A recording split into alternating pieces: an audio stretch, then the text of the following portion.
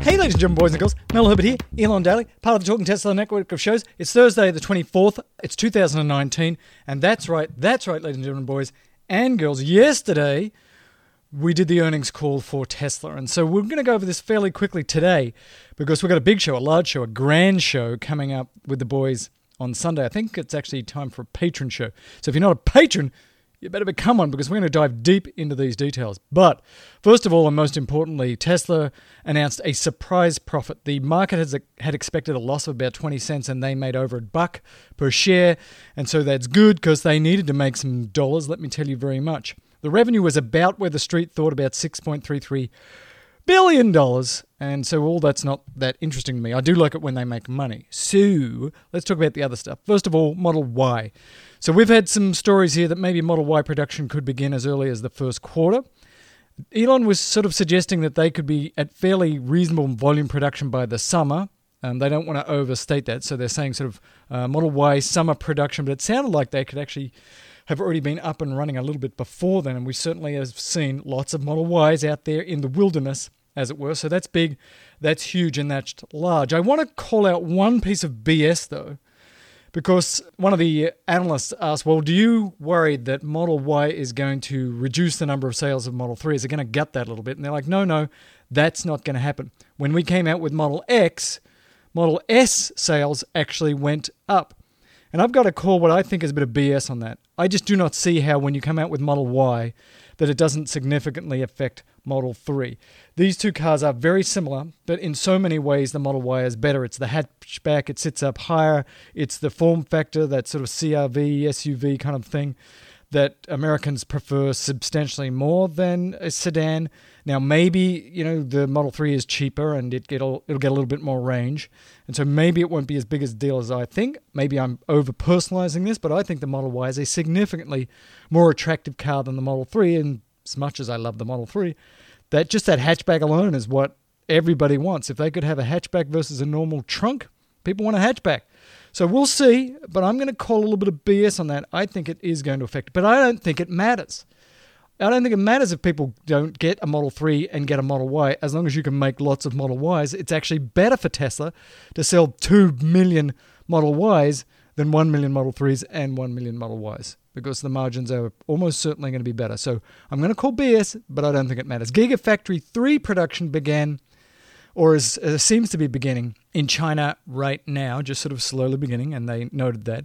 And they believe that the margins on those cars are going to be about the same as the US. We thought, because expenses look like they're going to be a lot less, that the margins would be a lot higher, but because it's a new production facility and they've got to work things out initially, at least they're saying the margins should be about the same as here in the US, but it'll allow them to do up to 3,000 more per week, oopsie, when they get into full production. So we'll see. Then they talked a little bit about full self-driving, and again, one of the analysts asked, what do you mean when you say feature complete by the end of the year and full self-driving by the end of next year? Can you actually explain that? So he did for the first time, or at least for the first time that I remember. He said full self-driving feature complete means by the end of the year, you'll basically be able to drive from your door, through the streets, onto the freeway, off the freeway, to your work, but you'll have to watch what the car's doing, kind of like you do with autopilot right now. By the end of next year, it's Tesla complete, and that is that they're happy that it can do the whole thing while you smoke cigarettes and drink Mai Tais and not be involved with the car at all. But full self-driving, according to the regulators, would be sometime after that. So very aggressive timeline. I still don't see it. We'll see. And he said that full self-driving feature complete by the end of the year. Some people will have it by the end of this year. So this is not going to be something that we're all going to see. There's going to be a few alpha and a few beta testers that might get that to try out. But the rest of us are not going to get it by the end of the year. It'll be sometime next year. So again, a little bit behind when it comes to these full self-driving things. The big growth in Tesla was Tesla Energy. A 48% increase in solar installations. They say that now they've got basically 3 packages for residential and a couple of packages for commercial, that this has smoothed things out. They are now basically able to go with one stop, one day, go there and put all your solar up there. But the big thing that they've hacked is smoothing out the approval process. They're working with 350 different cities and counties, and they're basically giving them a templated way of getting the paperwork through. This is huge. This is big.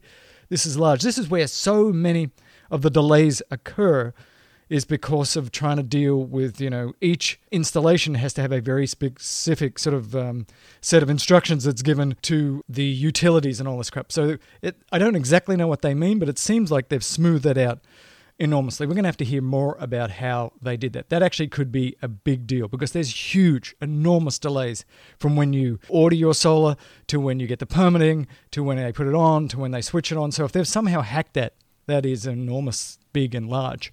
Now, storage is huge. They've shown a huge amount of growth in this area. They said they were constrained because they used all of the batteries to get Model 3 up, but now they're able to do more and more. And here in California, they're going to sell about 1.6 trillion of these batteries, because PG&E and others have said that they're going to be switching off the power on an ongoing basis when the winds pick up here in California to stop fires for at least the next 10 years.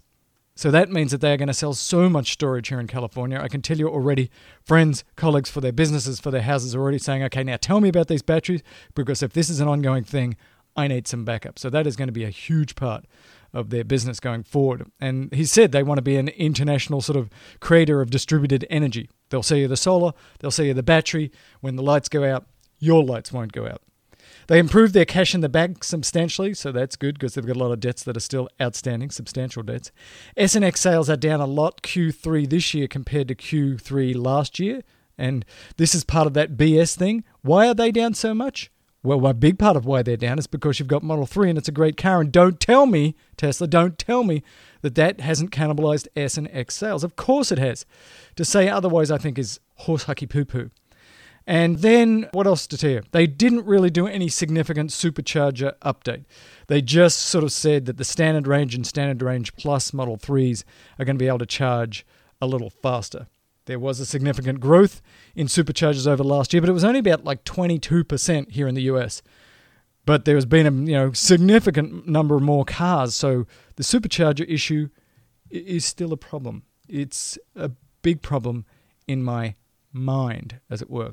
So, ladies and gentlemen, boys and girls, I think that's enough for today. We'll do a little bit more on this tomorrow. We'll dig into it a bit more.